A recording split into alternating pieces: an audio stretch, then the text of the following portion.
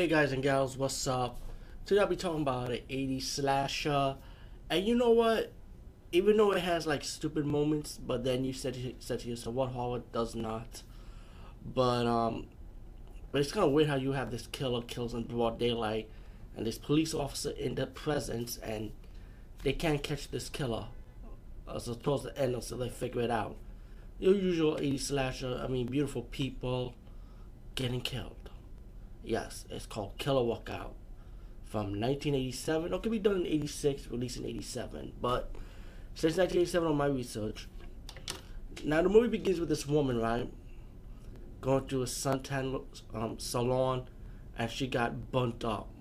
And then we get to the present with these beautiful people working out in the workout in the gym pretty much. So to me, it's like this. I said to myself, I really know who the killer was. Pretty obvious. It just matter of looking who is who. And to me, I kind of figured out who it was, and I was like, okay, let it begin. Let this movie begin. You got this woman that owns the gym. She's partnered with somebody else. Mysteriously, these women are dying. Even guys are dying too in this movie.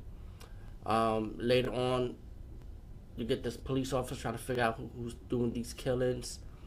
Later on, you get this private investigator going undercover as one of the gym members, pretty much like he supposed to be like one of the workers, pretty much in the gym that the woman's partner sent over, and it's pretty obvious he went to check out. But at the time, the woman that owns the gym, the other partner, doesn't know that he's a private investigator. So you get towards the end, you have a cast of characters that you might think is the killer. I don't want to ruin too much, but you got one crazy guy. He's like crazy kind of way. The private investigator end up fighting him. It's not having like that little beef in a way I would say, and it's pretty much what this movie is about. Again, I mean I don't want to spoil too much. You know how slasher movies are. You don't want to spoil stuff. I mean I don't like to spoil stuff for slasher movies. I mean to me, I kind of take this movie as a spoof because it's like, I mean it's something you can't rant on because you gotta remember it's like 80s and shit, and it's just once you have a killer killing broad daylight with a policeman present. I'm taking this as a spoof. I can't even complain. Swallow Grave was one thing, but this this is just plain stupid to me. But yeah, I mean, like I said, you got beautiful people. I love the '80s soundtrack. Who doesn't? The kill scenes, it wasn't really all that to me. It's just mostly stabbing, especially stabbing with a pin, a giant pin.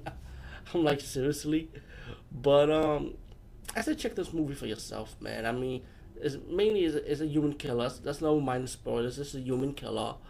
Nothing supernatural about it. Um, yeah, check it out. I mean, for the stupidity of it, if you enjoy '80s stuff, you enjoy looking at beautiful women, you enjoy '80s music. I think this is right up your alley. You have a few nude scenes, yeah. So for you guys who love tits and ass, you probably get your little worth of viewing with this movie. Anyway, peace, guys. See you later.